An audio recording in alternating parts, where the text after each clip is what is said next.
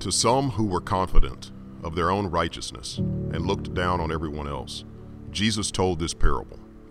2 men went up to the temple to pray, one a Pharisee and the other a tax collector. The Pharisee stood by himself and prayed, "God, I thank you that I am not like other people, robbers, evildoers, adulterers, or even like this tax collector. I fast twice a week and give 1/10 of all I get." But the tax collector stood at a distance. He would not even look up to heaven and said, "God, have mercy on me, a sinner." I tell you that this man, rather than the other, went home justified before God. For all those who exalt themselves will be humbled, and those who humble themselves will be exalted.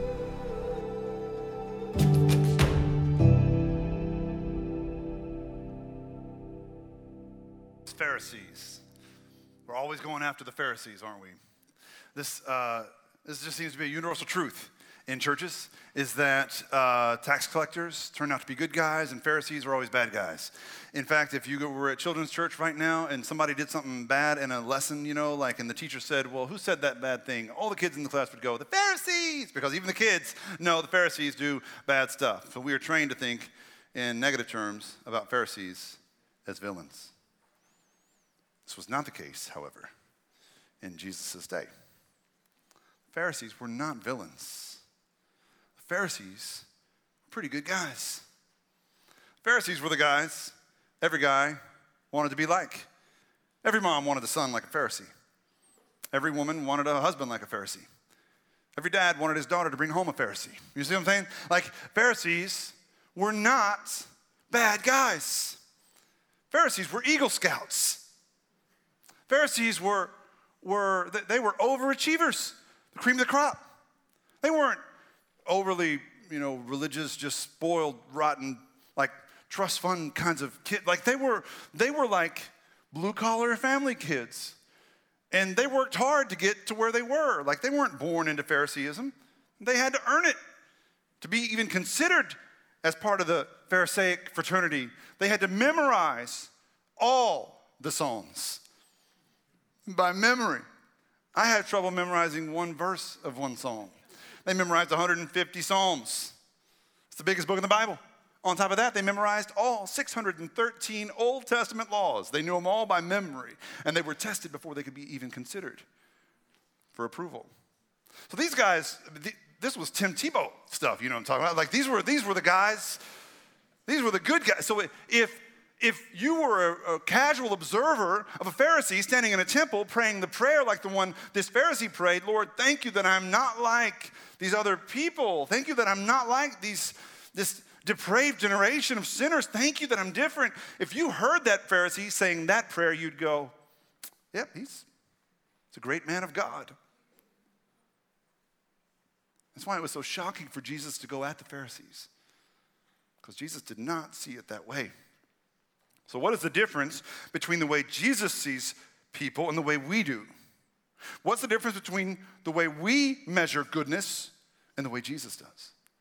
I think the difference is that we judge goodness by comparison. So we determine how good a person is, or how good a person we are, based on how we compare to those around us. So am I a better person than most of the people that I'm around most of the time? Yeah, probably, and so I'm a good person. That's kind of how we do it. We judge it by generation, right? On the Maybe God podcast this week, shameless plug, Maybe God podcast, I had a conversation with this pastor named Deb Hirsch. And this pastor, she's an evangelical pastor through and through. She believes the Bible to be the inspired word of God. And we talked about sex and sexuality and LGBT issues. And she believes that what the Bible says about these issues is God's ideal. And she believes in a traditional Orthodox kind of way that this is the word of God. And this is how Christians should approach this issue. But she calls Christians to the mat first. Before calling people who live different lifestyles to the mat of judgment, she judges Christians first. She says Christians have missed the mark entirely when we ostracize, alienate, condemn people who live ways different from us.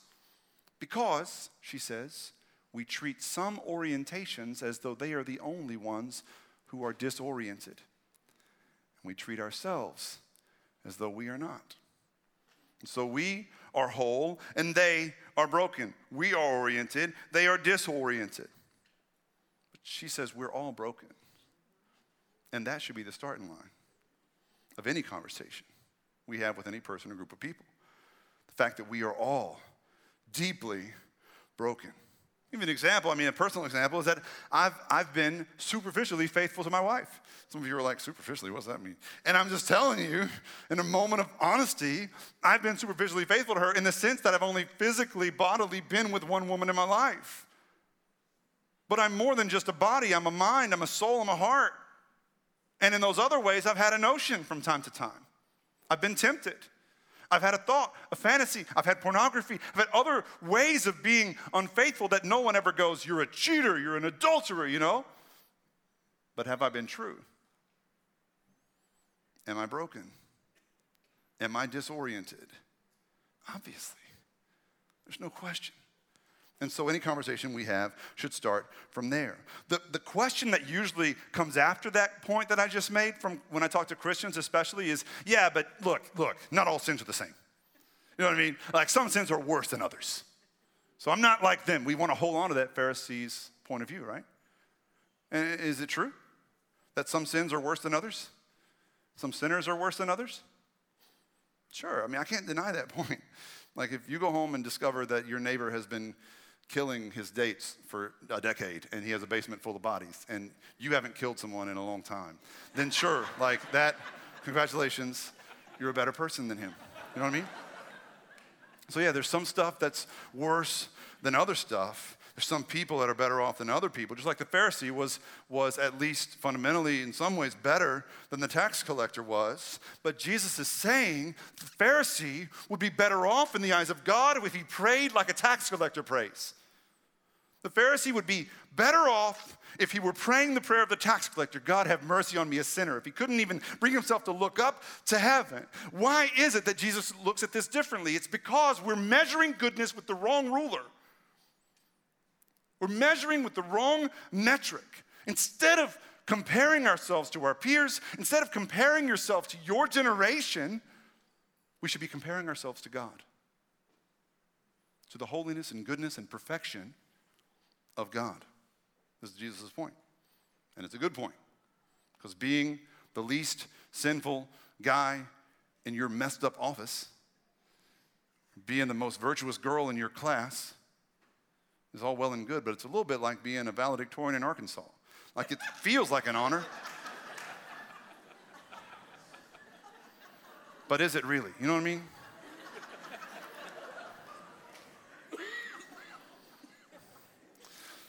So another way of looking at this is when you look up in the sky. Y'all get over it, come on. You look up in the sky and you see the moon and the sun in the same sky and they look the same size to you. From your perspective, they are the same size. For generations, for most of our time on earth, people looked up and thought the moon and the sun were equal. Because from our perspective, they appear to be equal in the sky. They appear to be the same size. But the moon is just 237,000 miles away. The sun is 93 million miles away. That's a big difference. To wrap your head around that difference, I did some math this week. And to bring that into scale, if you can assume with me that the Kirby Ice House is the sun, and I am the earth. Anita, raise your hand. Anita's the moon. That's the difference. Y'all see that? Anita's sitting right here. Raise your hand again. Anita's about 10 feet from me. And Kirby Ice House is the sun, and I'm the earth. Anita is the moon. So, from our perspective, the moon may seem far away from us. But from the perspective of the sun, it's really not that different. It's really not that far apart. Jesus' point in the story is that we're comparing ourselves to the moon when we should be comparing ourselves to the sun. We're comparing ourselves to each other, to those closest to us, instead of God. If the Pharisee compared himself to God's holiness and perfection instead of the people around him in the temple that day, he would have prayed more like the tax collector, on his knees, begging, groveling, have mercy on me, a sinner. He would have been ashamed. And that, Jesus says, would have been a good thing. For him to feel the weight of shame And that, my friends, got me thinking long and hard this week about shame. Because everywhere I look in my culture right now, it feels like shame is never a virtue. It feels like shame is always a bad thing. If you feel it, you got to get rid of it. If others make you feel ashamed, you ought to drop them from your life. If you make others feel ashamed, you're a bigot. You're judgmental. Doesn't really matter what you're calling them out for. And really, any kind of shame now is considered toxic shame. And they've got all kinds of labels for what you do to people whenever you call certain things out. You know, the most common one is if you call out promiscuity, they say you're slut shaming. And I understand why it's considered to be a bad thing, because it's not always helpful at all. It can be very toxic. We call it slut shaming. When you call someone out, you know, if they're a glutton or if they're got a problem with food and call it out, you're body shaming, or you can be fat shaming, I guess. And I understand that one too. It's a little weird beyond that, though, because our culture is kind of taking this ball and run with it a little bit. Because I came across some articles this week where women who were passionate about breastfeeding were accused by other women of formula shaming. Formula shaming is a thing now in our culture. It sounds very weird to me. I don't know how that happened. There was one man who got sick of the girls in his life calling him creepy. And so he wrote an article accusing women of creep shaming. We shouldn't be, true story, you can Google creep shaming. It became a whole thing a couple years ago. Creep shaming, don't call the creepy guys who linger a little too long creeps. It's not nice. You know what I mean? There's entire websites devoted to this sort of thing. The entire website is devoted to how people shame their cats, which I'm not entirely averse to. However, there is a line. Cat shaming, such as this, where they put captions in front of a picture of their cat, as if the cat is saying it, like, I put a half-dead mouse in Mom's mouth because she wouldn't wake up to look at it. And this confession, where I tore open the catnip and now I'm too stoned to move. And this is my favorite one. She says, I ran away and partied all night. Now I'm pregnant. So some cat shaming and some slut shaming in the same one. So Jesus talked a lot about shame, maybe more than you're comfortable with. It's the stuff that you skip over, maybe. I almost didn't preach the sermon I'm about to preach because I was afraid to, because I thought it's unpleasant and y'all aren't going to come back. You're not going to like it, or you're not going to have fun. That's why I put all those jokes in earlier. So can't say you didn't laugh here today. It's all downhill from there, however. Because Jesus talked a lot about shame. I think we ought to pay attention. And instead of skipping this sermon and moving on to the Good Samaritan or something that we like better, maybe we ought to pay attention to what he talks about when he tells stories like the one we heard in the video, and another one in Luke chapter 7. It's in your study guide. It's the whole story is there, but I'll kind of walk you through it. In Luke chapter 7, Jesus was a dinner guest at the house of a Pharisee named Simon. And Jesus was a traveling preacher at this point, kind of building his base and going from town to town. And Simon, as a leader in the community, saw it as his civic duty to invite the traveling rabbi over for dinner, and he does. And they're having dinner. And the way that you had dinner back then, it's a little weird. You kind of have to visualize it. But they leaned, or they laid on their left side and kind of leaned on their left elbow. The table was real low to the ground. They leaned on their left elbow, and then they ate with their right hand. Super uncomfortable. I don't know how they did it or why, but that's how you ate back then. So Jesus and Simon are just kind of chilling, reclining at the table with their feet behind them. As they're eating, this sinful woman, we're told, this sinful woman, it's pretty clear from context clues in the story that she is a local prostitute. She finds her way to the house, and she finds her way through the house and through the front door, and she breaks into the party and basically stands behind Jesus, standing over his feet where he is relaxing, and she is crying. Something has happened to her. I think the common conception is she heard him preaching earlier in town that day. She heard him preaching, something connected with her, clicked with her, something changed in her, and she heard a rumor that he was going to be at Simon's house that night, so she made her way to the house, still crying from whatever change had occurred in her life before. She's crying so heavily that the tears are falling from her face, landing on Jesus' feet. She feels guilty about getting the teacher's feet wet, and so she gets on her knees and she dries them. She doesn't have anything else to dry them with, so she dries them with her hair, which she should not have been showing in a room full of men. That was against Old Testament law. She wasn't supposed to be showing her hair. My personal opinion is that several of the religious men in that room had already seen her hair at some point in the past, if you know what I'm saying. So she dries her hair, he dries his feet with her hair, and then she kisses his feet with her lips. And then she takes a jar full of perfume, expensive, exquisite perfume, a prized possession of a woman in her profession. She pours it out. Not just a little bit, she pours it out, all of it, because she's done. You see that? She's done with that perfume. She's done with that profession. She's new now. So she pours out the perfume, and the smell of the perfume just fills the house. Simon, the Pharisee, does not appreciate this interruption. This is a formal dinner party, and this is a very serious occasion. The lead Pharisee is grilling the traveling preacher. So this woman breaks in, and Simon doesn't appreciate it. He recognizes that she is a local prostitute. He whispers to himself, if this teacher was legit from God, if he was legitimately a man of God, he would know what kind of woman this is. He would know where she's been. He would ask himself, where have those lips been, before he lets her kiss his feet, because now this supposed rabbi is not even allowed to go to the temple anymore. He's unclean. I'm not even sure I can be around him. There's all these questions in Simon's head based on his perception, his perspective. If he knew what kind of woman this was, he would never let her touch him this way. She broke like 7 Old Testament laws in about 3.5 seconds. And Jesus should have chased her off. Jesus should have alienated and condemned her right away to preserve the holiness in that room that day, but he doesn't. Instead, Jesus perceives Simon's thoughts. Jesus says, Simon, I have something to tell you. In Luke chapter 7, verse 38, I believe, Simon, I have something to tell you. Simon says, what is it, teacher? And Jesus says to Simon, Simon, how did that prostitute know where to find your house? It seems like she's been here before a few times, like she came right in. He didn't say that. I'm just kidding. He could have said it. He could have said it, but he didn't. I was thinking it as I read the passage. He probably was too, because she did find that house somehow. And anyway, this is what he said in Luke chapter 7, verse 40 to 50. It says, Simon, 2 people owed money to a certain money lender. One owed him 500 denarii, that's about 2 years' wages. Another owed him 50, that's about 2 months' wages. Neither of them had the money to pay him back, so he forgave the debts of both. Now, which of them will love him more?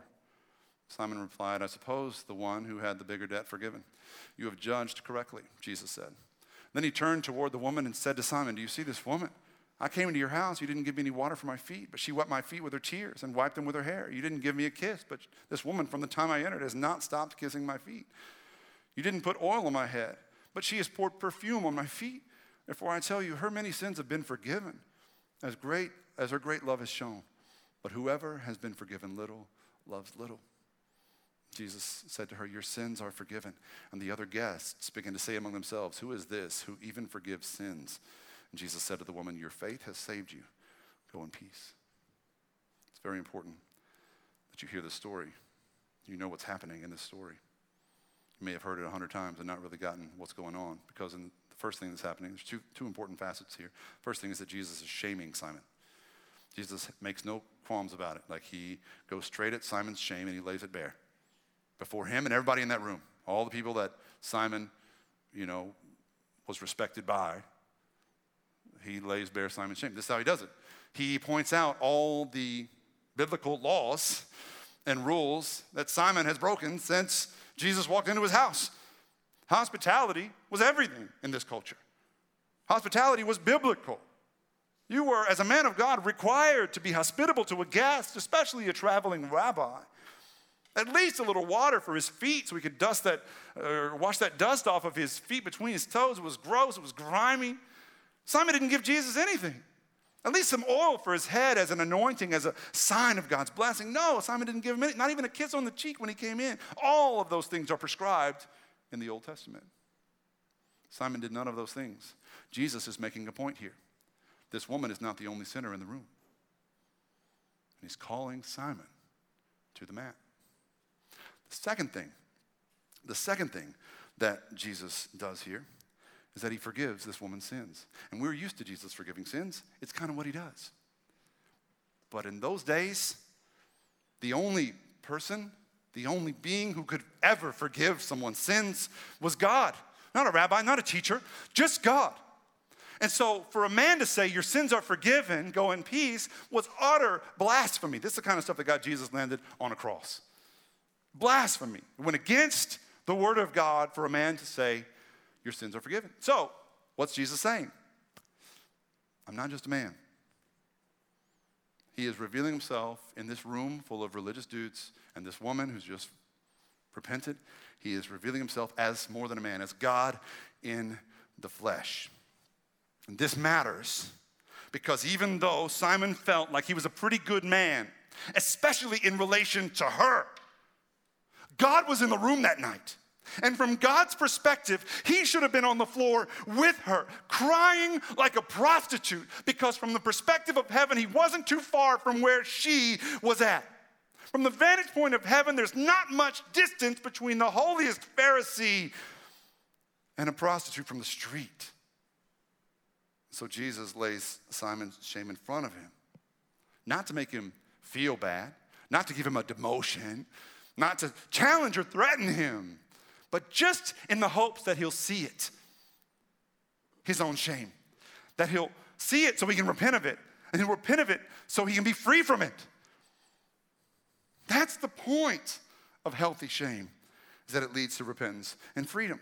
When I thought about this thing of healthy shame versus toxic shame, I couldn't help but think about this conversation we're having in our culture right now in terms of this Larry Nassar business with the U.S. gymnastics team and all that stuff, and the horrible stories we've been hearing, the shameful things this man did without ever being called out on it by people who should have been calling him out on it.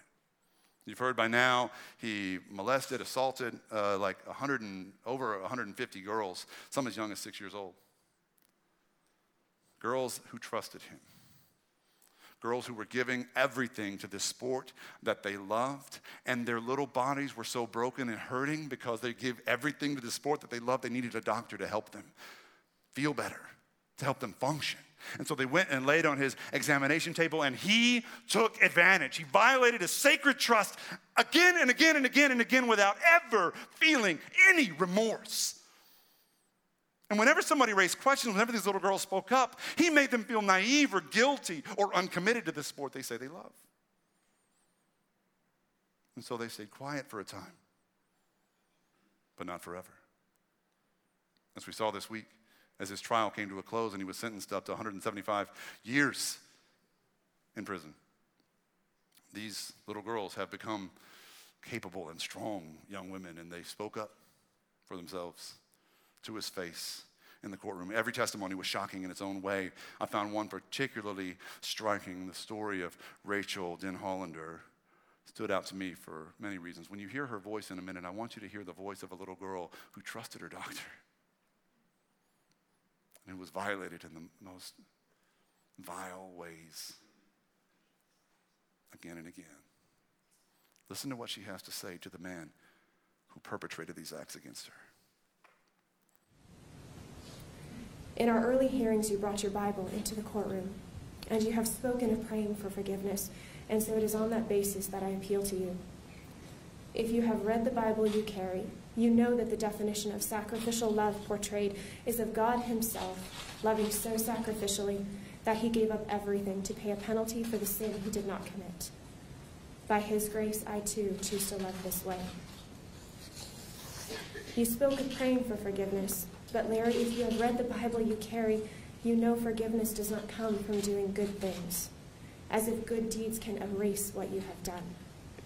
It comes from repentance, which requires facing and acknowledging the truth about what you have done in all of its utter depravity and horror, without mitigation, without excuse, without acting as if good deeds can erase what you have seen in this courtroom today. The Bible you carry says it is better for a millstone to be thrown around your neck and you thrown into a lake than for you to make even one child stumble. And you have damaged hundreds. The Bible you speak carries a final judgment where all of God's wrath and its eternal terror is poured out on men like you. Should you ever reach the point of truly facing what you have done, the guilt will be crushing. And that is what makes the gospel of Christ so sweet, because it extends grace and hope and mercy where none should be found. And it will be there for you. I pray you experience the soul-crushing weight of guilt so that you may someday experience true repentance and true forgiveness from God, which you need far more than forgiveness from me, though I extend that to you as well. Throughout this process, I have clung to a quote by C.S. Lewis where he says, "My argument against God was that the universe seemed so cruel and unjust. But how had I got this idea of unjust and just? A man does not call a line crooked unless he first has some idea of straight. What was I comparing the universe to when I called it unjust? Larry, I can call what you did evil and wicked because it was. And I know it was evil and wicked because the straight line exists. Their straight line is not measured based on your perception or anyone else's perception. And this means I can speak the truth about my abuse without minimization or mitigation, and I can call it evil because I know what goodness is. And this is why I pity you." It took me a while to process what she's saying, because she extends forgiveness in such a way that she hopes to see this man in heaven one day.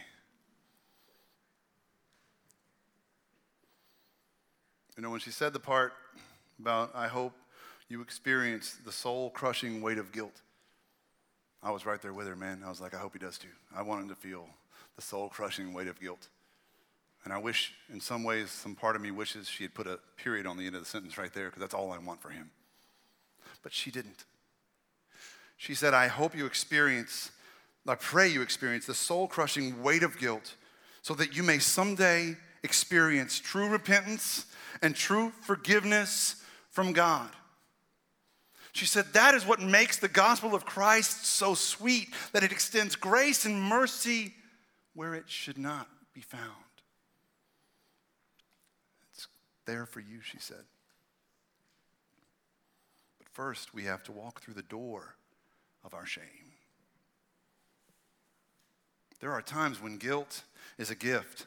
And I know everybody gets on edge when a preacher like me or some religious guy holding the Bible stands up and says, repent and believe the gospel, repent, the end is near. And everybody rolls their eyes and everybody feels threatened and you're like, oh, that religious stuff, I'm so sick of it. Listen, this is not that. This is so much more than that. And if that is all that you feel when you hear the word repent, then you might be deeper in your sin and your secrets than you thought. You might be the one who especially should be called out. Because guilt is not a punishment. Guilt is a gift. Guilt is a pathway toward repentance and wholeness and the life for which you were created. There is such a thing as healthy shame, and not just for guys like Larry Nasser. Remember that from the sun's perspective, the earth and the moon are not far apart. Remember that when you hear stories like Larry Nasser's. I know some of us have been told our whole lives we should never be ashamed of our feelings and our thoughts and our actions, and we should just be happy with who we are because God made us this way. That is a lie. Sin is not our true nature. We were created for more. And as long as we're locked in our shamelessness, we're slaves to it. We're slaves without shame. Slaves to our secrets, slaves to our sins. Jesus lays our shame bare before us. Jesus on the cross, beaten and naked and humiliated, is our shame laid bare. Every time we see him, we should see our shame laid bare. But it's not just so we'll walk around like pathetic religious people beating ourselves up about it. No, it's means to an end. Our shame laid bare is means to a greater end. It's salvation, it's hope, it's freedom. To be the people we're created to be. You see, the people then had this idea that the Pharisees who stand up tall and say the right things are the real men. and everyone else should be men like them. Jesus says, do you know what a real man is? A real man is someone who feels the weight of his sin and his shame so much sometimes that he just says, I'm sorry. A real man doesn't lead his family with an iron fist. A real man goes to his wife when he needs to and says, I'm sorry. Or to his kids or to his friends. A real man says, I'm sorry every day. Because none of us are perfect. None of us have it figured out. But you don't have to. You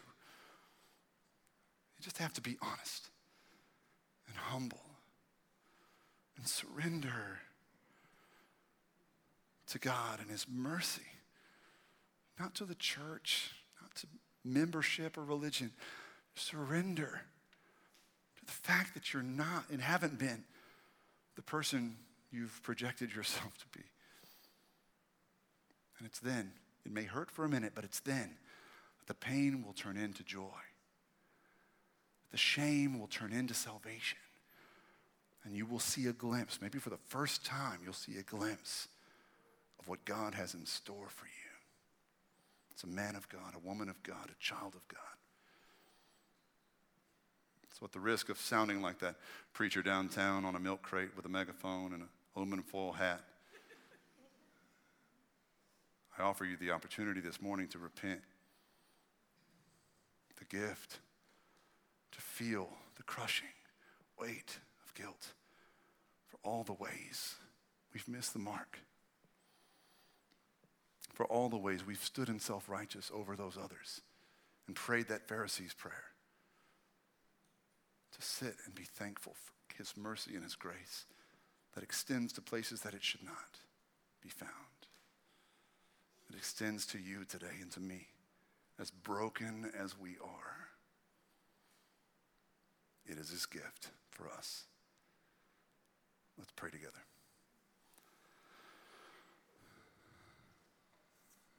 God, many of us have fooled ourselves and others. We've run a pretty good game, but it's an exhausting game and we're tired of running. We're tired of worrying about being exposed or being laid bare before others about who we really are when no one's watching. So we choose to be proactive about it this morning and just to sit with our shame for a minute. And to be honest about the ways we've missed it. And the confidence that you will meet us there. Not to beat us up over it, but to welcome us home. I pray that someone this morning will be welcome home. After years of wandering, home with you. After years of hiding the truth, home with you. Break through, Lord.